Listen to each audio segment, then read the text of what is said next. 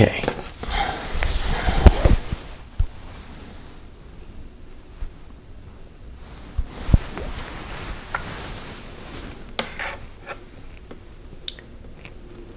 Oops, going backwards there. All right, here we go. This one, again, podcast and video, and it's called Why Blindly Copying Rarely Works. It was perhaps the funniest healthcare headline ever. Zimmer Biomet to combine spine, dental businesses to form a company called NewCo. Now, if you're not laughing, a NewCo isn't a business name, and it's certainly not Zimmer Biomet's new corporate baby. It's a placeholder for a new entity in an organizational structure. For example, actually in Zimmer Biomet's example, the press release issued by the company states their intention to spin off certain business lines into a new and independent publicly traded company, a NewCo.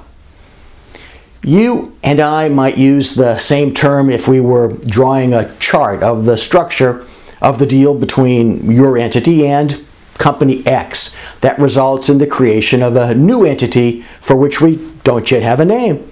We call it NewCo.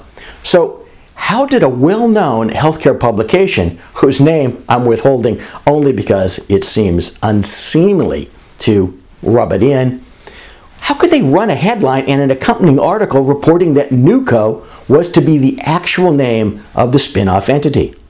My guess is that it's a simple matter of copying. The press release says NewCo, so the name of the new company must be NewCo.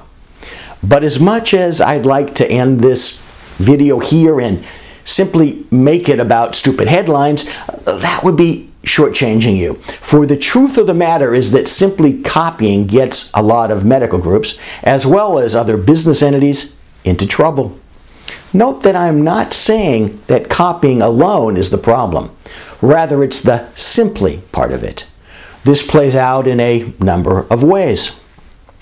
On the more sophisticated end, if one can call it that, and something that I've written about before, it's when a medical group leader or group of leaders sees that someone else has structured some business model. The example I used in an earlier video and podcast was a CIN, a CIN, a clinically integrated network. And they decide that they want one too. But simply knowing and copying the acronym or even the observed model's exact structure might not be what you actually want and might not actually be something that works for you. On the more unsophisticated end, it's the simple copying of a document that you believe works for someone else into one that you believe works for you.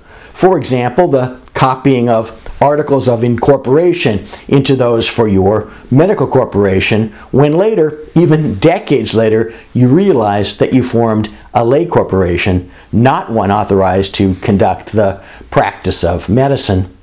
Or, for example, the relabeling of Cousin Bob's employment agreement into an independent contractor agreement for your radiologists.